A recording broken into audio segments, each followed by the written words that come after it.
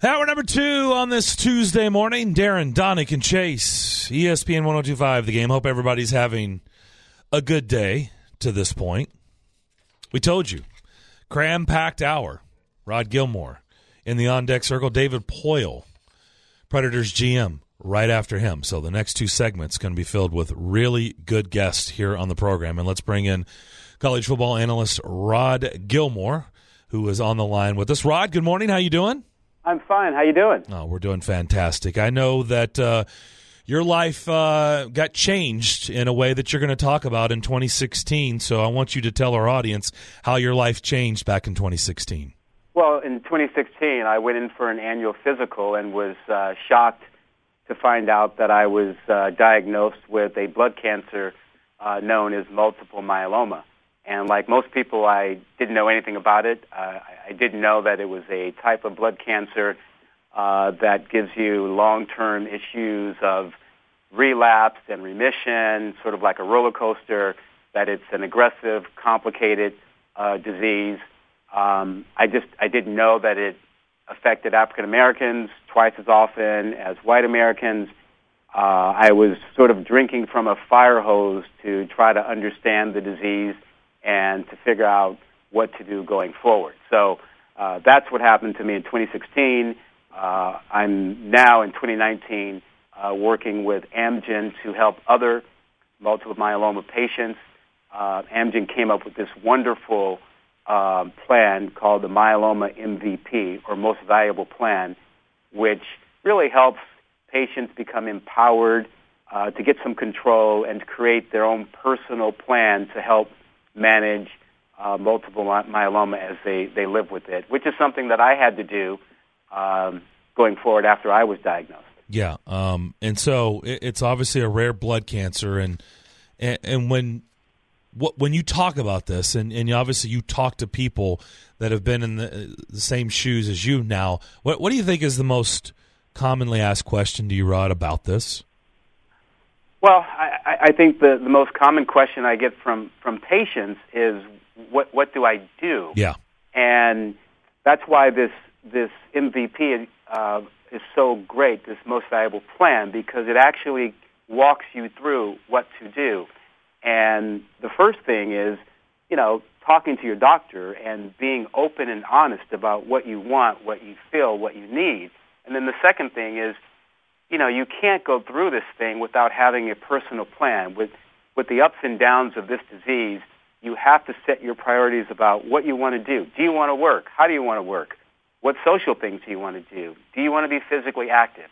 So you set your priorities, and then you build your team of people, friends, family, colleagues who can help you do that. And for me, that was, having colleagues help me work through how I'm going to handle a 16, 18-game college football season, what travel is like, how do I need to do these things? And for exercise, the same thing. What kind of exercises can I do? What's safe for me? And then you put this plan in place. So that's sort of the challenge, and that's what I want patients to know, that you get some control and you get some empowerment when you create this personal plan when you're dealing with multiple myeloma. I love it. By the way, it has not affected your work. You continue to do a tremendous job, and I think the game you had was Ole Miss and Missouri this past weekend. Is that correct? That's correct. Missouri is coming up on Vanderbilt and Tennessee's schedule here soon. What do you Mizzou see this week? That's right. What do you see out of the Tigers? I think that is an underrated team with an underrated defense that is much better than the public knows. And with Kelly Bryant at quarterback, they have a veteran player who has been in big games and can handle pressure. He doesn't get moved or worried about situations as some younger quarterbacks might. So I think they are a dangerous team that's under the radar. People have conceded the SEC East to Georgia, maybe Georgia or Florida, but I think Missouri is going to have something to say about that. If they don't come out of the East, they are going to have a say in whether it's Florida or Georgia that wins the East. So Vanderbilt will have its hands full with a really solid and strong Missouri team. And Kentucky and Mark Stoops are going to have their hands full this Saturday. I think you're doing the Kentucky-Georgia game. They're going to get an angry Bulldogs team. I think that shocked the college football world when Georgia gagged that one at home, especially when you know that they arguably have the best kicker in the country, and he missed 2 kicks and they lost to South Carolina in Athens. Yeah, and when you really look closely at that game and you look at the tape, it just seemed to me that Georgia was kind of tight that day, and South Carolina played very loose. They were confident. There was a swagger about them. They were relentless. And I didn't get that same sense from Georgia. I think they were tight for whatever reason and didn't play their best. And even Fromm had an off day. The guy who is normally accurate was just not on the money that day. And so, it happens. They're human. They're not computers. And so they had a bad day. Doesn't mean that they can't bounce back. Doesn't mean that they can't run the table from here. But they have no margin for error from here on out. Rod Gilmore from ESPN is here with us on Darren, Donick, and Chase. And you mentioned Missouri playing Vanderbilt this week. And we talk to Derek Mason every week, every Tuesday at 1. And I know he's frustrated right now. I know the team is frustrated. They lost to a bad UNLV team last Saturday, and they can't seem to get anything going. What are your thoughts on the Commodores right now? Well, Derek is a good friend, and he's been with me for so long. He's been very supportive of me, as I've gone through my dealing with multiple myeloma. And I know that he's frustrated, and I know that he will be positive with his team. They're close to getting some things squared away, and the worst thing that could happen would be for he or anyone else to let go of the rope. And I don't think that will happen. I know that they'll play with energy and will hang in there. He's that kind of a guy and that kind of a coach, and so I think Missouri is going to get a handful from Vandy. But make no mistake about it, Missouri is a strong team, and I'm sure that Derek knows that very well. And then the other team in the state, the Volunteers, we saw them get a win over Mississippi State. They battled early on against Georgia before the Bulldogs pulled away. Jeremy Pruitt, it's been up and down since he took the job in just very weird circumstances. What have you seen out of the Volunteers so far this season? Yeah, I had them last season. I haven't had a game with them this year. I've only seen them on tape. I think it's a tough situation, and there's this knee-jerk reaction to quick evaluations, and this is only, an early period for Jeremy Pruitt. I wouldn't give up so quickly as some might be want to do, and I think Philip Fulmer will stick in there with him and give them some time. And, people have to remember that the talent that they bring in at Tennessee, they have to go out of state because there's a limited number of D1 players that get recruited out of Tennessee. So they've got to fight outside of the state with the likes of, Alabama and Clemson and everybody else. So it's not an easy job. It's a tough job to rebuild that, but I know the Volunteers for Life will hang in there. Rod, you've been around the sport for a long time, and we're seeing some big changes that could be on the way with California's ruling of letting student athletes earn money. What is the NCAA going to look like here in the next 3 to 5 years? That's a great question. I don't think anybody really knows, but I think one thing has been clear, that this change has been coming for a long time. There have been a couple of antitrust suits that the NCAA has lost. There's been a push on several fronts to get the NCAA to modernize, to change. You're actually starting to hear coaches push for that, to change these rules. And it's obvious that players should be allowed to share in this compensation somehow. The teams, the schools have made it clear for years that they did not want to pay players directly, and they didn't want players to be deemed to be employees. And the California law satisfies those goals. It doesn't take money out of the budget for any school, and it doesn't make the students employees. It allows them simply to obtain sponsorships or endorsements or make some money from signing autographs that they otherwise would be prohibited from doing. And there are a lot of states that are teeing up to follow California. So I think the writing is on the wall, and the question is really whether the NCAA will get involved and change and move in this right direction, or if it will go back to court and spend money there and frustrate this effort for more years. Last thing, Rod, as we wrap this up, I want you to tell people where they can find more information on how to manage multiple myeloma. Thanks. I think it's important for people to go to myelomaexplained.com, and as I mentioned before, the Myeloma MVP, or Most Valuable Plan, those are two critical items that will help not only patients, but people who know patients or maybe friends with patients or are trying to help someone. Use those two resources, and it'll really make a difference. Hey, keep doing a good job. Really good to talk to you. Thanks for doing this, and we'll talk to you down the road. Sounds good. Thanks for having me. All right, that is Rod Gilmore, college football analyst for ESPN and ABC in dealing with multiple myeloma, and that is a rare blood cancer that we've been talking about too. In fact, I'll tell you about something we're doing for a rare blood cancer at Nissan Stadium here in the next coming weeks. When we come back, our weekly with Predators general manager David Poile. That's next. We keep things rolling right along here on this Tuesday morning. Darren Donick and Chase, Darren McFarland, Chase McCabe alongside. Willie Donick out in Vegas tonight. Predators and Golden Knights, 9 o'clock puck drop. I'll have pregame for you starting at 8 and everything heard right here on ESPN 102.5 The Game. Hello, David Poile, Predators general manager. David, how you doing? Hello, I'm good, Darren. How are you guys doing today? We are doing fantastic. Finally some comfortable weather here in our area, which is nice. Okay, well, I'm out in Vegas with Willie, and the weather's nice here, but my mind is on hockey, so we'll have to put the weather aside for a bit here. No doubt about it. By the way, David Poile, every week brought to you by Gary Force Acura and Cool Springs Wine and Spirits. I have to believe you are thrilled with the production through 5 games from Matt Duchene. I mean, it's a well-documented story. He's finally here, but it also has to play out on the ice, and through 5 games it has, and it looks really good.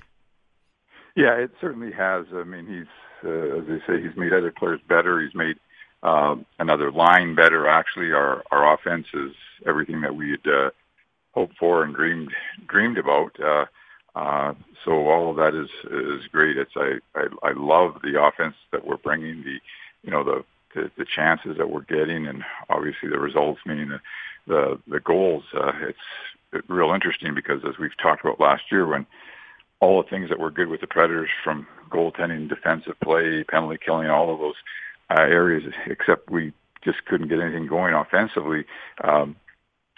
To really, put teams away. And again, our power play was the worst in the league. So our power play has been good, and we've been scoring goals. Now, the flip side of that, unfortunately, is now we're giving up a lot more goals, and we're not as sound defensively as we were last year. I mean, I guess that's life, isn't it? So you get one thing and you lose another thing. But I really, truly believe that the defensive part of the game is within our skill set, our how we play, and the abilities of our players.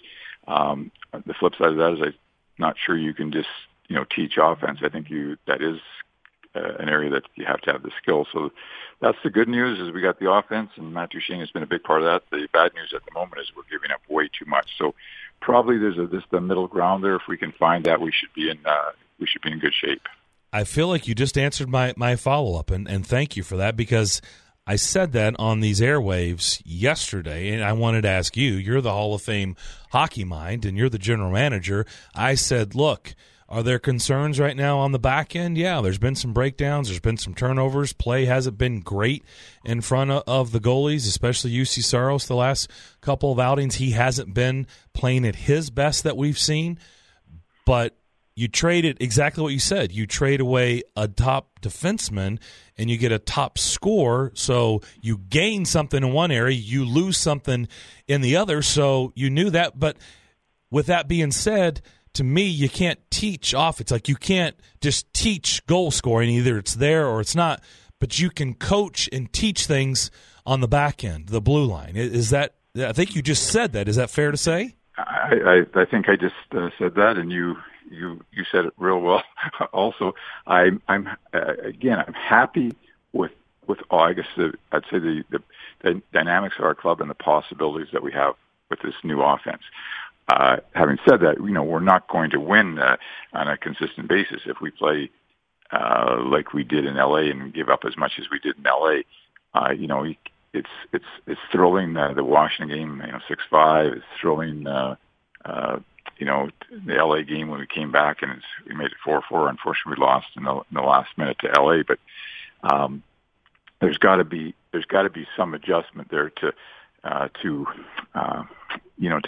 play the right way, I guess. The other part of it is that we've been again, which is not ideal in a couple of games like LA, we're behind 4-1. In Washington, we're behind 4-2. These are going into the third period. I mean, it's fantastic to come back and beat Washington and score 4 goals in the third period. It was unbelievably exciting to come back to tie LA 4-4, and I think every man on our team thought we were going to win that game. But that's not really the right formula for a successful team the whole year. So I'd like to play a little bit closer to the vest with our skill set, take the opportunity to get the lead, and then play that way. I think that would be a much better formula for us than what sort of happened in the first 5 games this year. But again, for probably the third time, we didn't have the offense that we needed last year. It appears that we have it this year, and I think that enhances our chances. So I like where we are. We just have to refine our game a little bit.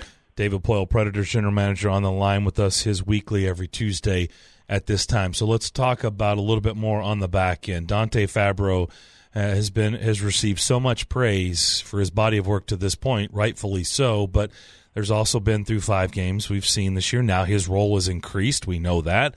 And so there's been times when you see, those rookie moments. How do you manage that as an organization? Because that's going to happen. And I also want to ask you, to this point, how do you feel about your third D pairing, whoever that may be?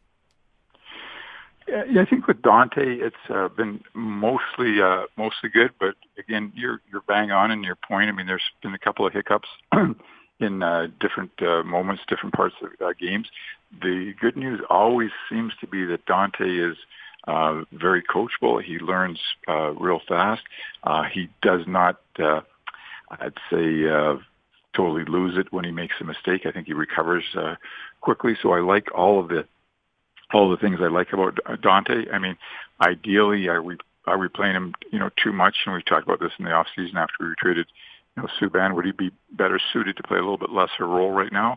The answer to that could be yes. And so that goes into our third pair. And I think Coach Lavallette's going to have to probably rely on Hamhuis, Irwin, and Weber a little bit more as Dante learns his way here. So maybe there should be a little bit more ice time for those guys. I'm not sure exactly what Lavi is thinking about in that situation, but again, for so many years now, we've been a top 4 defense team. In other words, the top 2 pairings get so much more ice time than the third pair. Maybe there has to be a little bit of adjustment there. I think we have the experience there with Hamhuis, Irwin, and Weber that they can play higher if need be. So, I guess the feeling right now, this is bottom line, is that Fabro is going to be a real good player, and I think we probably should live a little bit with the odd hiccup here and there. But overall, I think we're pretty happy with him. Yeah, good stuff. Last thing on my end, I've seen in the last 15 minutes or so, Adam Vingan from The Athletic put out that you guys have placed Daniel Carr on waivers. Is that one? I have not seen that anywhere else. Have you guys put him on waivers? Yeah, yes, we have. That's just as a half hour ago, something like that, 15 minutes ago, actually. So that's a 24-hour process. He's with our club here in Vegas, and we fly after the game tonight to Arizona. He'll go with us.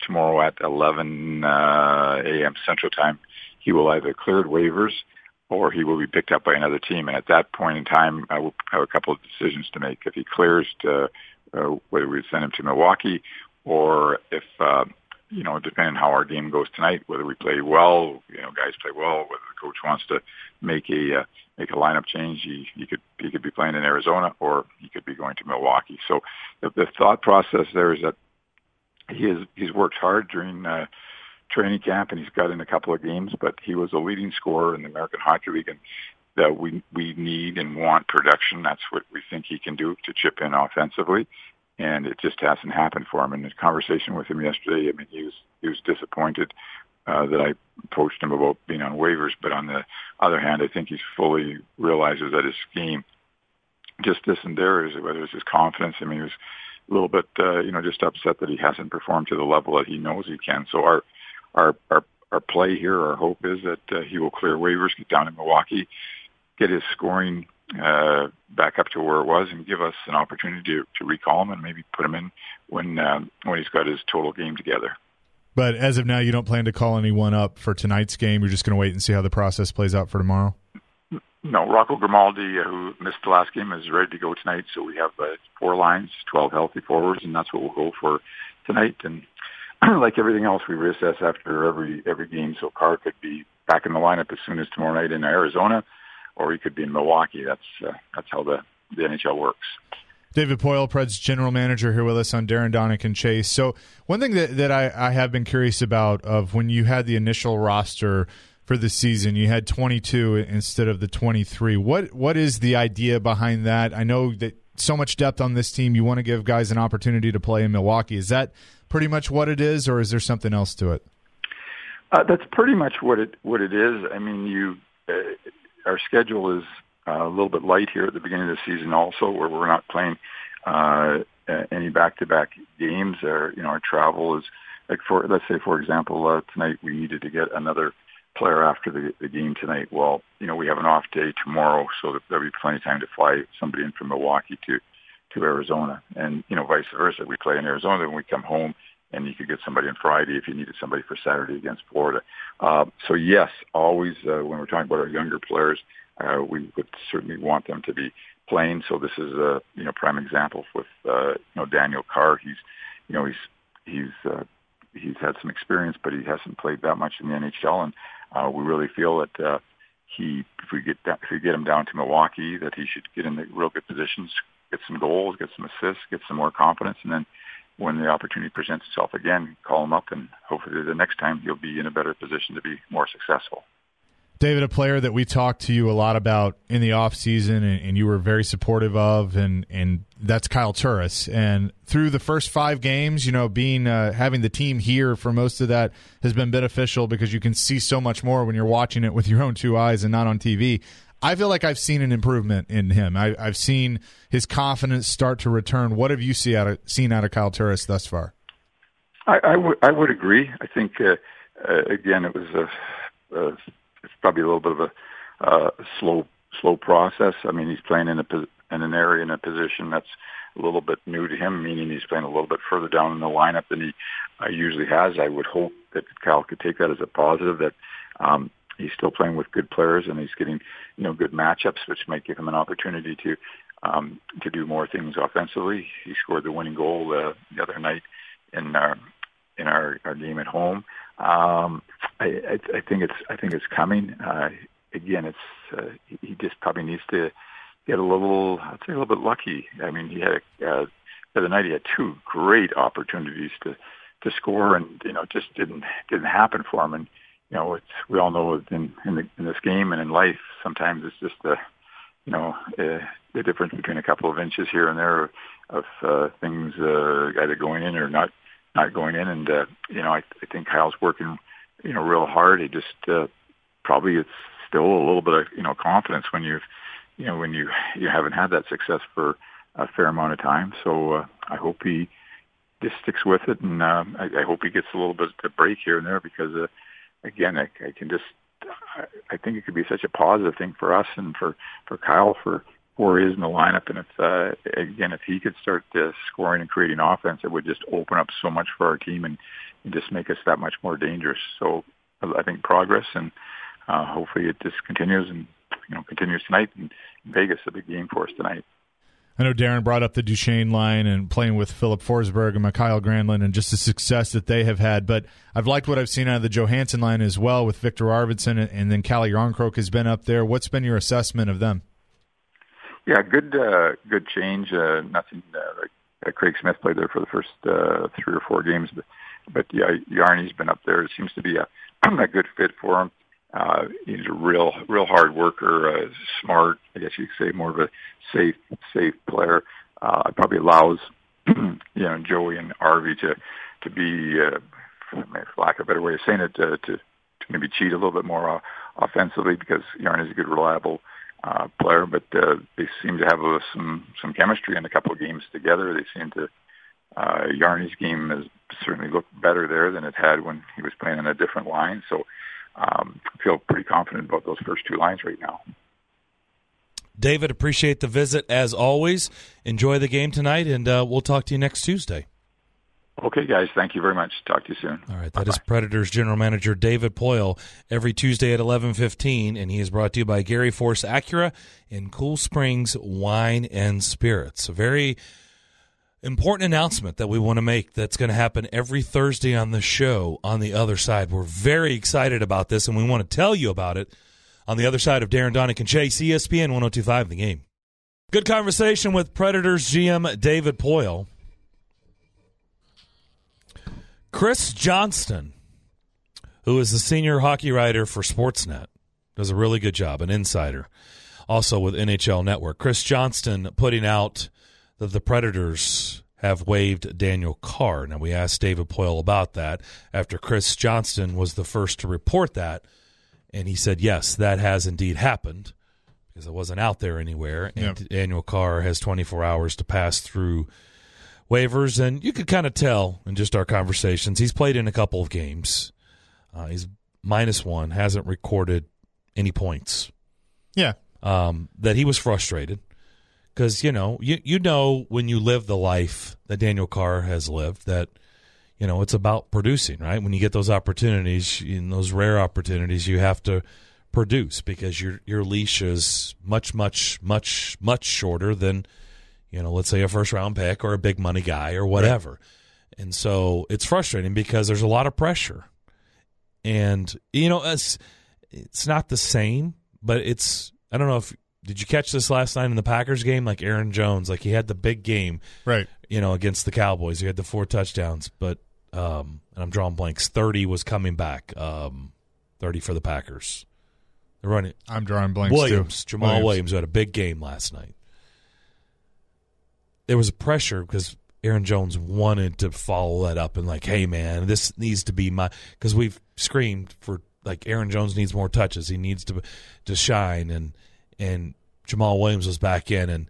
And what did he do? Aaron Jones fumbled, and then he has a wide open touchdown pass right down the seam in his hands, nobody around, and he drops it.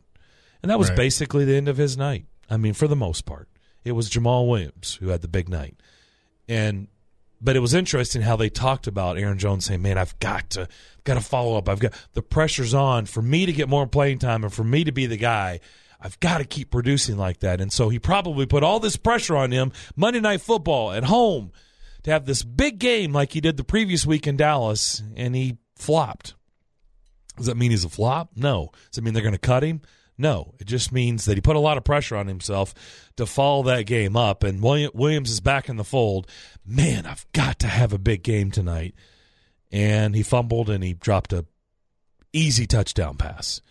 And when you're Daniel Carr, every game, every shift, you have to try to make something happen. They're watching you closer than anybody else, right? And so far in 2 games, he hasn't produced, and you could kind of feel it with him. He's been a great guy to talk to, but the team has put him on waivers. He's got to pass through waivers. He's got 24 hours. If he does, I suspect he will.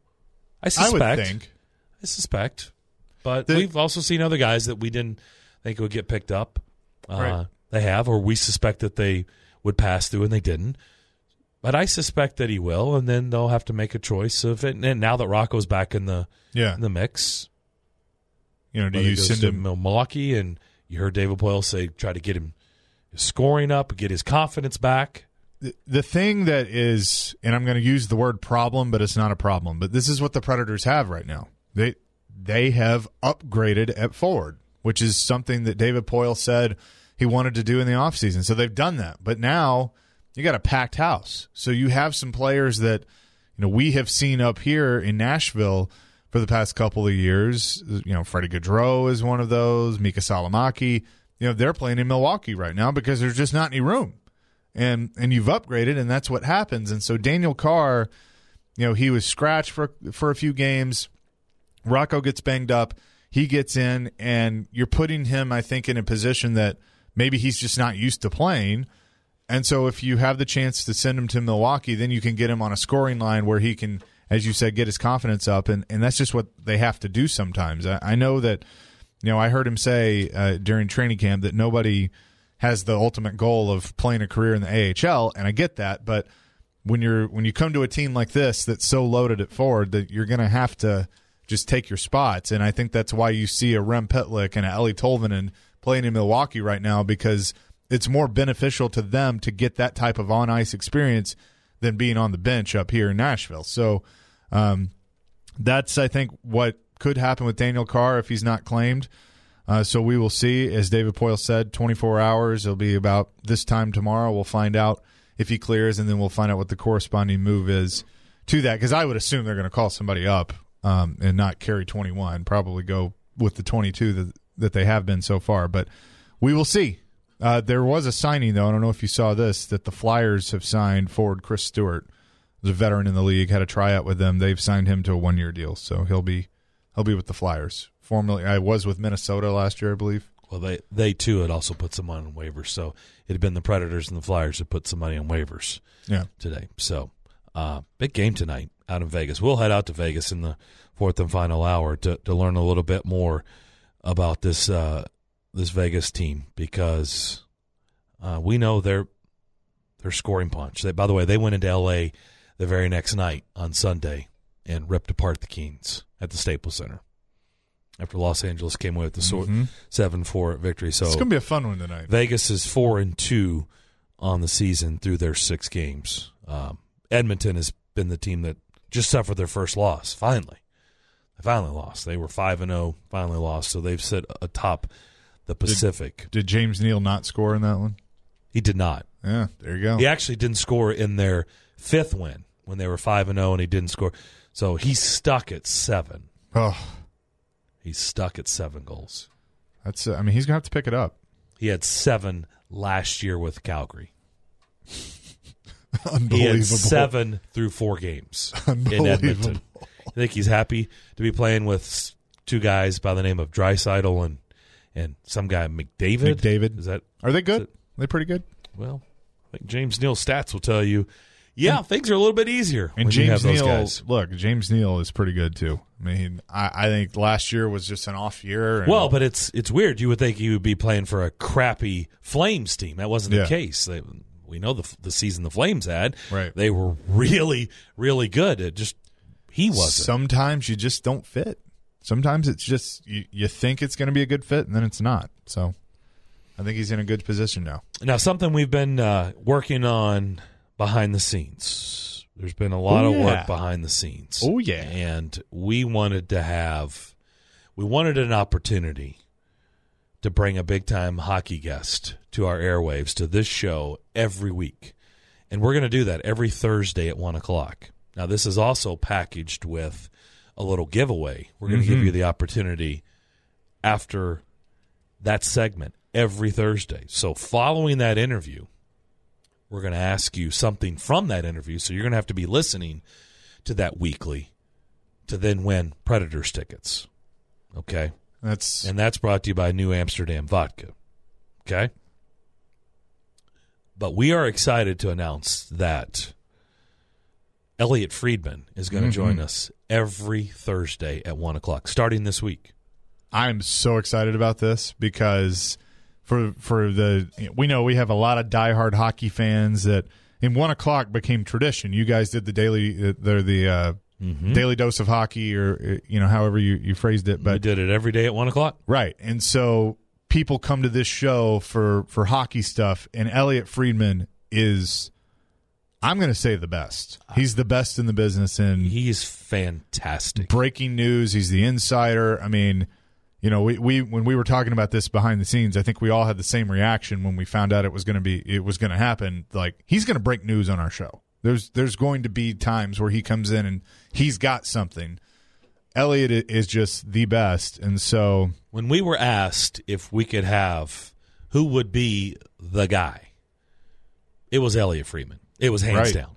But then becomes the question of, can all the other stuff fall into place? One, Can he do it? Most of his stuff he does up in Canada. He really doesn't do things in the States. He's got a lot of paid gigs. He doesn't agree to do a lot of stuff because he's a busy man.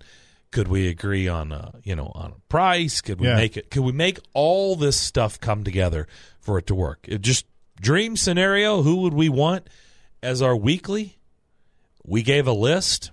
He was the top of it, and we thought probably that's not going to happen. But you've asked, so here's the guy at the top, and then we'll work our way down the list. Well, we got the guy at the top.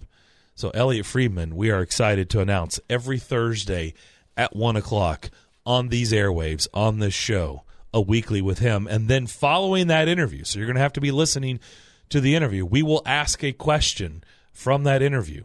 And then the very next segment, you will get an opportunity to win Predators tickets, courtesy of New Amsterdam Vodka, because of that interview. But like I said, if you weren't listening, you probably have no chance of answering the question following that every Thursday. I have to correct you because our listeners are smart, and they're tweeting at us, and I just looked it up. James Neal scored a goal last night. Oh, it did? Edmonton. He's at 8. Oh, he's at 8. He is at 8. My bad. He had the he had the one goal for the Edmonton Oilers. In their loss, he had the goal, huh? Mm-hmm. So the real deal, James Neal. How about that? The listeners, they're on it. Oh, and it's my timeline is like, no, he scored a goal. James Neal scored. So give him his 8th. So there we go. So he is already. Thank you, Brian. He is already passed. Thank you, Brent. Last year's goal total. Yes. We're in the middle of October. So clearly he likes playing in Edmonton. So good for James Neal, a guy that we got to know very well in his time in Nashville. All right, we'll come back, close out the second hour of Darren, Donick, and Chase next. Chase, we'll be seeing them at SunTrust Park. We sure will. Next August. If we had a Major League Baseball stadium in Nashville, who knows? Maybe that tour would have come here. But they're only really doing Major League Baseball parks in the summer of 2020. Green Day. Well, that'll be fun. What is it, the Hella Mega Tour? Yeah. With Weezer and, was it Fall Out Boy? Fall Out Boy, yep. That'll be a good show. I'm excited about it. We are on the field. Our seats are on the field. I'm excited. But, listen, that's exciting for me in many ways because not only are we seeing some great bands, but we're on. You'll be doing less miles. You'll be eating grass. We're on the Braves field, the home field of the. Let me clarify. He's eating it, not smoking it. He'll be eating grass. Yes. Thank you for clarifying that. Just wanted to clarify that. Make sure.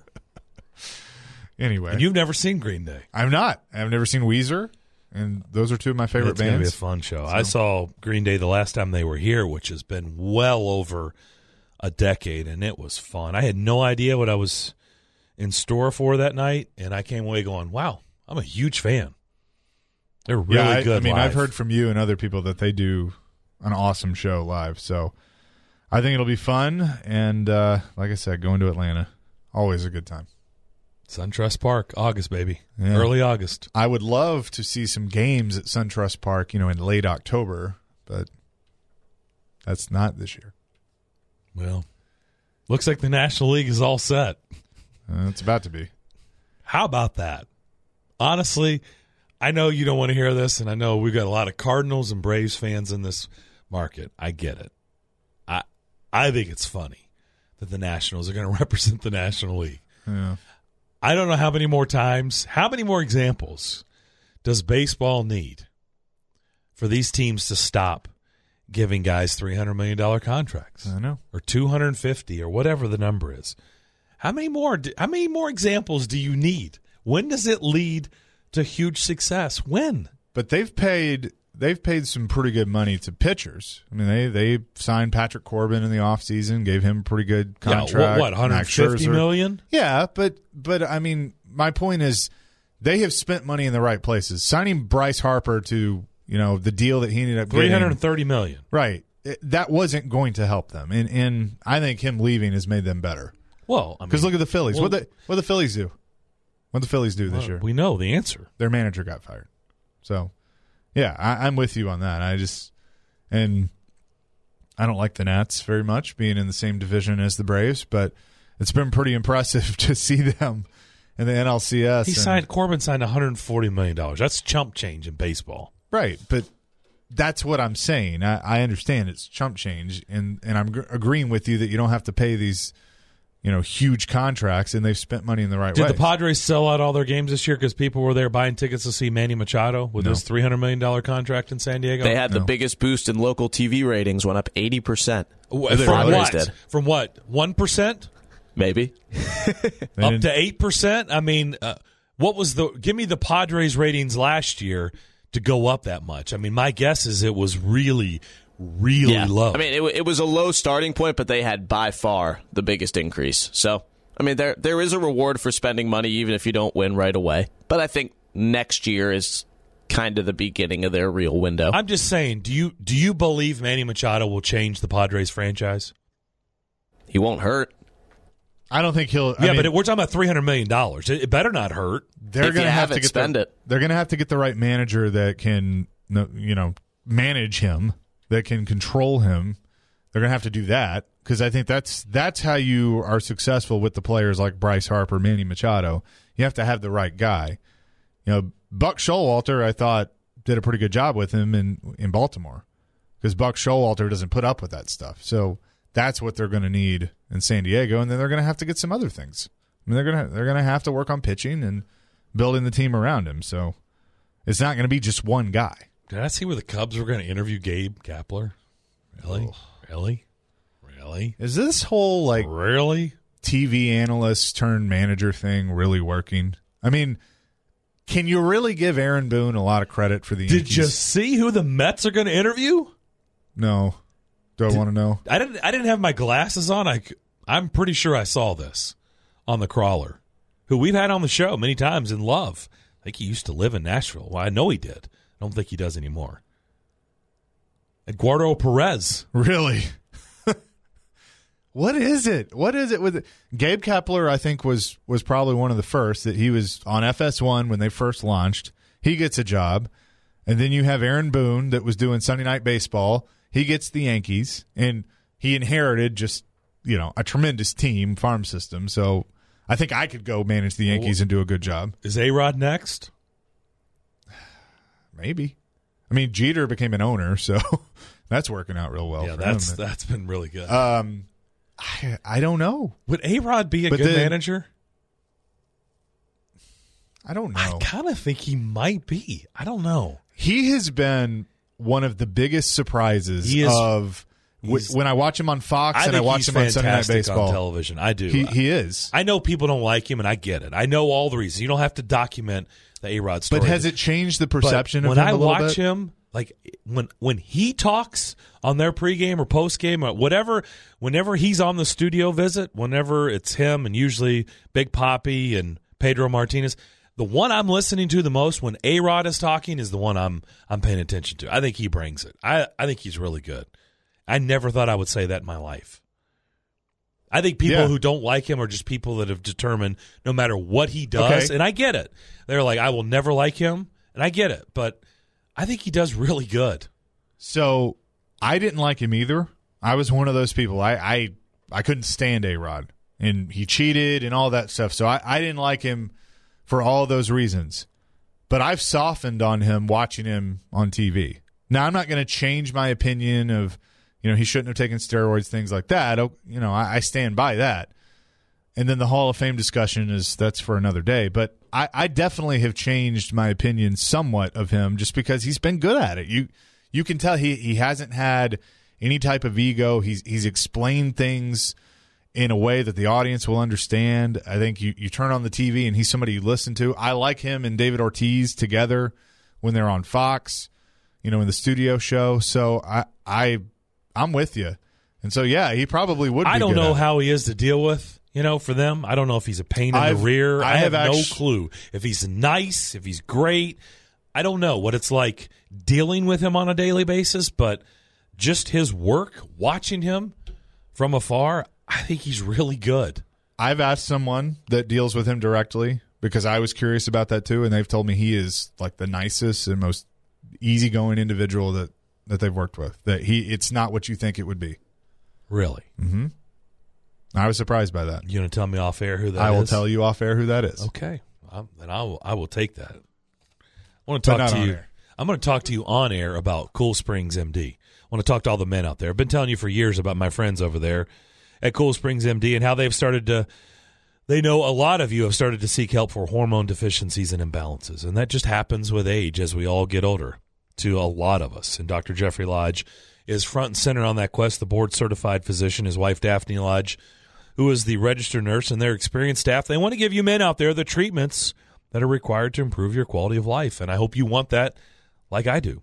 And their services have already helped a lot of you here in the Middle Tennessee area and surrounding areas with improving your immune systems, your energy levels, your cognitive function, and so much more. They're there to connect you with the medical care that you require to have that healthy and enriched life. If you want to achieve that healthy lifestyle, what are you waiting for? Pick up the phone, dial this number, make that appointment like I have. 615-283-7291. That's 283-7291. Or you can always visit their website, coolspringsmd.com.